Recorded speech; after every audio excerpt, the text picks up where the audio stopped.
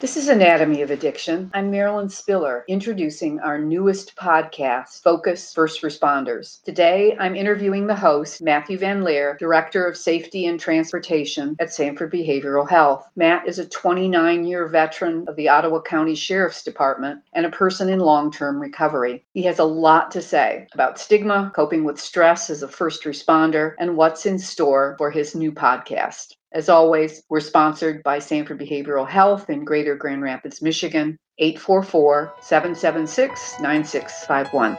And without further ado, here's the show.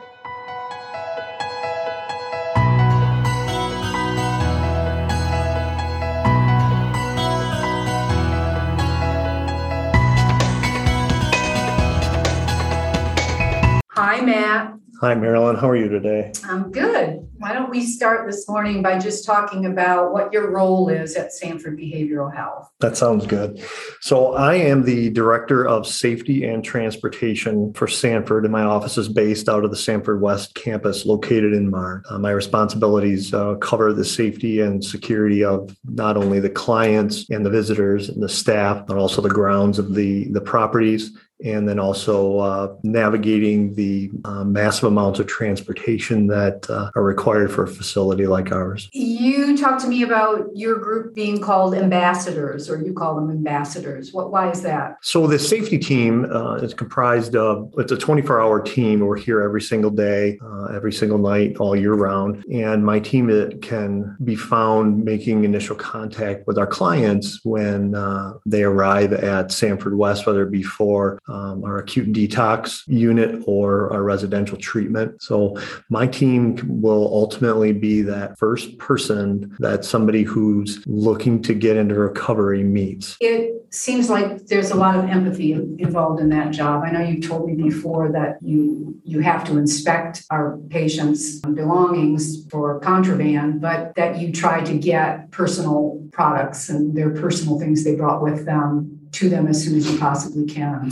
Yep, that is correct. Now, coming into recovery is a nerve-wracking situation for many of our clients. And we found that our clients will often bring items with them that can be very therapeutic for them. So what my team makes every attempt to do is to get the belongings into the facility. And then we do search through the belongings and make sure there is no contraband of weapons, narcotics, or alcohol making its way into the facility, and then take the remainder of the belongings and get those belongings into the room that the client is going to be staying in while they reside with us. So I'm sitting here talking with you today because you are about to start a podcast for first responders. Yes, ma'am. And I think we should hear what your eureka moment was. So it's kind of twofold. My career at Sanford started in July of 2021 after I retired from the Ottawa County Sheriff's Department after 29 years of service as a first responder. When I came to Sanford, there were discussions about a first responders program being opened here at West, and that really ignited a fire in me.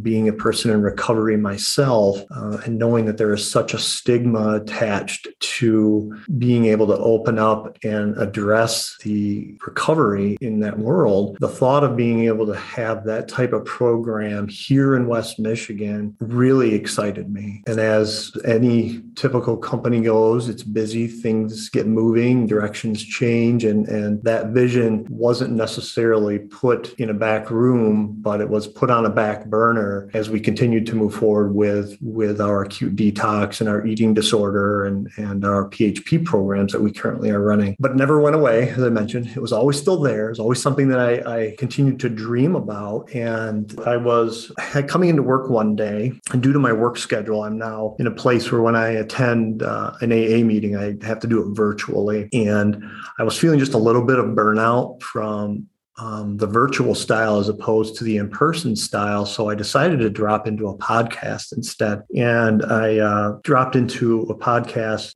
that is put out by That Sober Guy. And within a few minutes of listening to that podcast, it's like an explosion of light in my brain thinking, why don't we start the first responder program with a podcast? Let's get that fire ignited again, see what comes of it. So I got to work work and fired off an email to the powers that be and pitched this wild and crazy idea that I just couldn't get out of my head. Lo and behold, it was well received, and here we are today. Let's go back to the beginning and just define what is a first responder. What we're looking at is reaching out to first responders.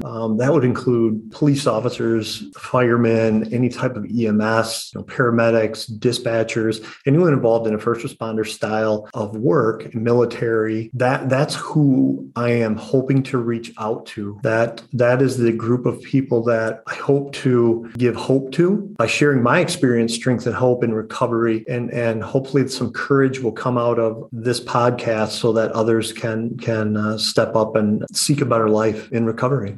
My initial email of that explosion in my brain, it was all these ideas that came through of, I know other first responders that are actively in recovery. And I thought, man, it would really be nice to interview another first responder who is still on the job and is in recovery, and give hope to others that may be at a place where they're ready to jump off and they just need that little bit of encouragement to say, hey, it's going to be okay. My brain continued to move forward. I'm thinking I could talk to my former sheriff. I could interview my wife. I could interview my neighbors, my closest partner at the sheriff's department, who was we were close friends when I was in active addiction. He stuck by my side as I went through my initial recovery, and we're still very close friends today. And I would love the opportunity to be able to let him share his side of the story so that we can get not just the story of the person in recovery, but how did that affect the people around them? And you have a firsthand view of some of the exigencies of experiencing a mental health issue within the sheriff's department. Correct. What is a typical way a first responder who's experiencing some sort of mental health issues might seek help? And what are the barriers to getting help? Stigma is the big word. And that's been a part of the moving forward in this program, is how do we break the stigma? Having the courage. I didn't have the courage. I knew I had a drinking problem. I was 100% confident I did, but I didn't have the courage to step up and say, this is what's going on with me, for fear of that stigma. Well, we can't work with that guy, or he can't hack it. I was afraid to turn to the Employees Assistance Program because there is an underlying fear that an Employees Assistance Program is directly tied to the Human Resources Department. Thus, anything shared at an EAP could get back to the employer, gets back to the employer, then what happens to your job? So a lot of it's fear-driven. And the reality is it was stuff that I made up in my head that never, ever came true and doesn't come true. It was just based on things I had heard. Well, that's one of the barriers is I think for first responders is there isn't a safe environment that is provided to people in this line of work, thus putting them into a place where they stay in that dark closet. It seems that this is particularly difficult for first responders, given that it takes a certain kind of person to do the job that they do. Mm-hmm. Yeah, and the reality is, and this was a bitter pill for me to swallow when I first got into recovery, having an addiction like I did with alcohol is a mental health issue. And for me to sit in a room and say, I have a mental health problem, absolutely not. I didn't have a mental health problem. I was just a drunk. Well, the reality is I had a mental health problem and I used alcohol to mask that. Trauma is that gateway drug to addiction. I didn't know how to handle trauma, the trauma that I'd gone through and the stuff I was seeing on a daily basis. So I turned to the easiest and simplest way, which was drinking. And in our line of work, that's not abnormal. We would have instances at work and then people would just go out to the bar afterward and we'd be sitting at the bar cracking, sideways jokes about it and laughing. And that was our way of dealing with it, which isn't a healthy mode of dealing with trauma. Opposite of what we need to do. But again, fear that stigma of being that person that needs to sit down and talk to a counselor and can't handle what we have to do on a daily basis was what kept me in the dark. And you seem to think that some of your fear of stigma was unfounded. Oh, absolutely. My bottom was a forced bottom. My matter was made public. My name was fairly well known in in the media for a short time due to the issues that I was going through. So I had to deal with that also. The fear of walking down, the aisle at the supermarket and people whispering, "Oh, there's that guy that's on the news.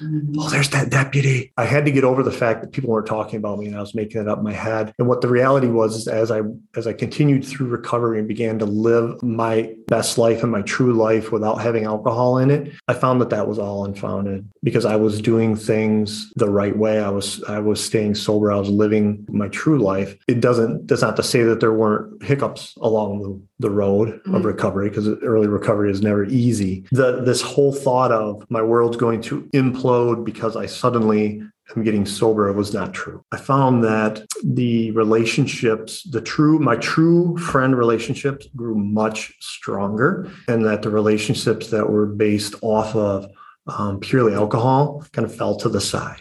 Again, my bottom was made very public. I needed to face up with the choices I was making in my life. Sometimes that is the best thing that can happen. A forced bottom can be the best thing. I was put in a place where I needed to sit down and have some very hard conversations at a very early time in recovery. But I think that was for the better. We as addicts will do anything we can we'll do what we need to when our ass is on fire. And once that's gone, we kind of go back to our old way of living. And fortunately, my ass stayed on fire for quite some time. So your circumstances required that you deal with this in your whole community. Yes. You mentioned stigma, fear, safety, but what about stress? We hear all the time that the pandemic has exacerbated mental health issues across the board. That has to be tenfold for first responders, what we've all been through in the last couple of years. Well, the statistics are out there that substance abuse has grown extremely large during the pandemic. And I was employed at the time during the pandemic. And fortunately for me, being in recovery at that time, I was in a place where I could handle a lot of the stress that was going on a healthier way, as opposed to drinking. At work, we were responding to more types of events involving drugs and alcohol. I saw firsthand that the use was up, and that due to a lot of the stress in the job, people that I worked with appeared to be using more often than before. Is just getting this out in the open part of what helps first responders just experience things that other people don't experience and then have to go back to their regular life? Yeah, absolutely. I mean, part of active recovery is talking about the things that you dealt with, and being able to get that out helps reduce that stress. It's doing it in the appropriate way. Sitting around the bar stool for me originally was the appropriate way, but I realized that wasn't true, that I needed a better way to work through the stressors, whether that be discussing it with my wife or a family member, my therapist, through a group, whether it be a men's recovery group or through Alcoholics Anonymous. I had obtained a lot of tools to use where I was able to deal with stressful situations without having to turn to a substance. And that's not to say there weren't times that I thought about it. When you're in active recovery, thinking about going back to drinking or using is part of recovery. It's what you do with the tools you were given before that thought comes into your mind that directs what's going to happen next. And fortunately, I've had a lot of support and was in a position where I didn't go back to that type of lifestyle. What was your path? You've mentioned therapists, AA, men's groups. Once the cat was out of the bag, what happened next? I went into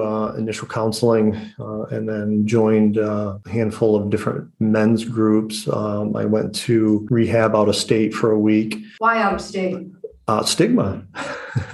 Well, not to mention there just isn't a first responders program, and not that I was looking specifically for a first responders program, but there wasn't a safe place for me to go. And that's why you were excited about the possibility of Stanford Behavioral Health establishing offering a safe. Absolutely. So I left state. A, the recommendation of my therapist was to go to the location that I went to because of their program. But B, for me, it was a long way away and nobody would know who I was. And then I could come back to Michigan and nobody would be none the wiser unless I chose to share that, which I have not kept quiet. I have shared it from the beginning that I sought help outside of just local. I got into inpatient for about a week and then came back and continued on the path of multiple meetings. And ultimately, about a year and a half into recovery, I was introduced to Alcoholics Anonymous by who was then going to be my first sponsor. And the truth of the matter is I only went because I got sick and tired of him asking me to go.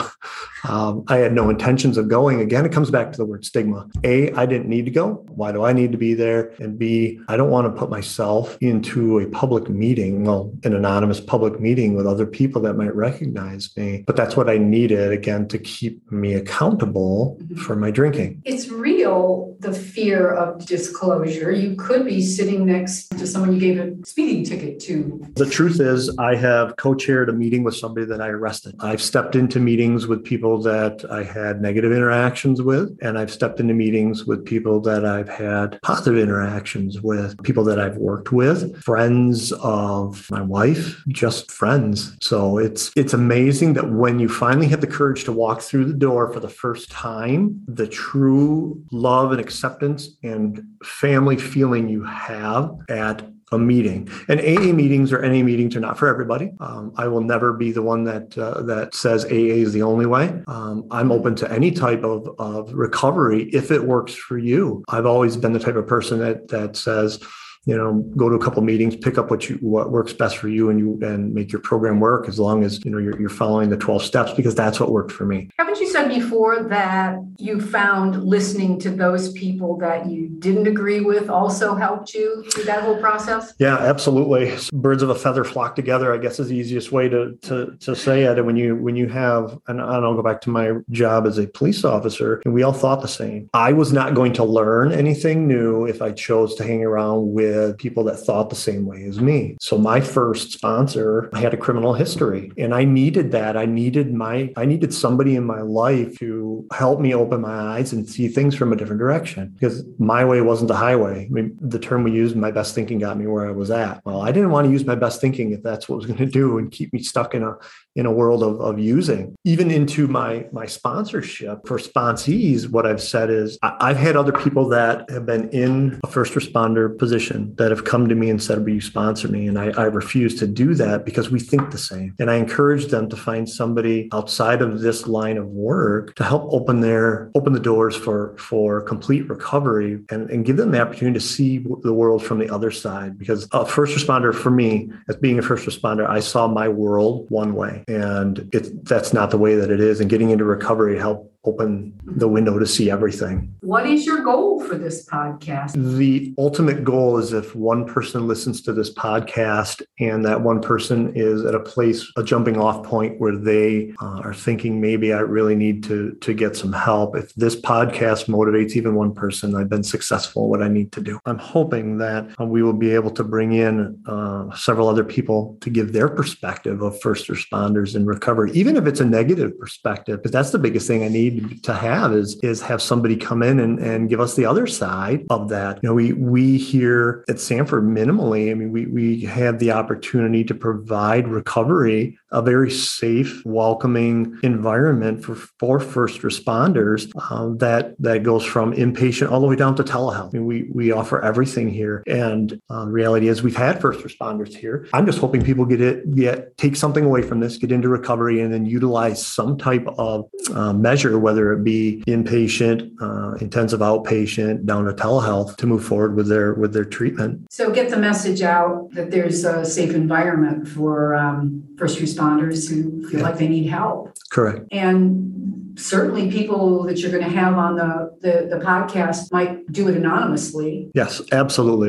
The big thing is if somebody has something to say and they want to be anonymous, we would 100% provide that to them. Okay. From Sanford's standpoint, I think we're stand ready to create a specific first responders program, certainly starting with telehealth. My personal answer, for me, in-person meetings work the best, but that's for me. Mm-hmm. I like having the community where I can reach out and touch somebody that they're next to me. I can feel their energy. The energy for me in an AA meeting, the energy in the room is amazing. There is just an energy that goes along with it that when I walk out of a brick and mortar meeting, I'm in a different place. But that doesn't work for everybody. And that's okay. 100% okay. Some people are straight up virtual. Virtual meeting I attend is comprised from people from all over the world that just find that the virtual side works better for them. And that's wonderful. And I think if we are ready to launch the telehealth style, that's great. But we are also in a position where if we need to offer more, we're able to do that. Exactly. You'll be hosting our First Responders podcast. What's on for your first episode?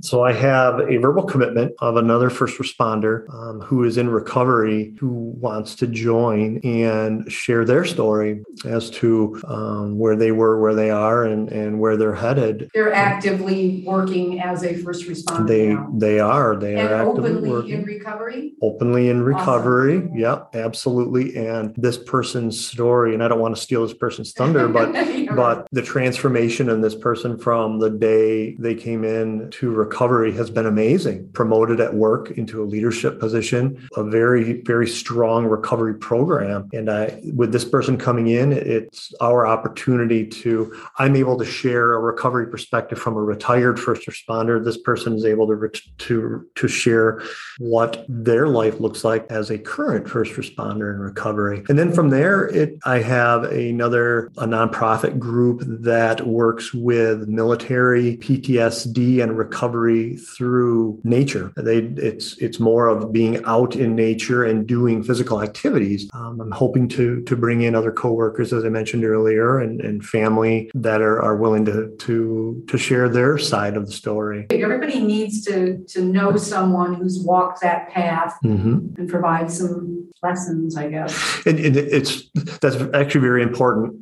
It was early on in my AA meetings. I walked into a meeting and somebody that I worked with was there. And that was one of those events where it really made me realize I was in the right place. What I thought was going to be a very uncomfortable situation, in my head, I made up if I ever walk into a room and there's somebody there that I work with, I'm going to be really uncomfortable, was not true. And it was very warm and welcoming. And we have a very good relationship today. And we actually we kind of chuckle to ourselves about how life was when we both worked at our former employer or where we are now. And the reality is that this person actually helped me in retaining my employment when things went south.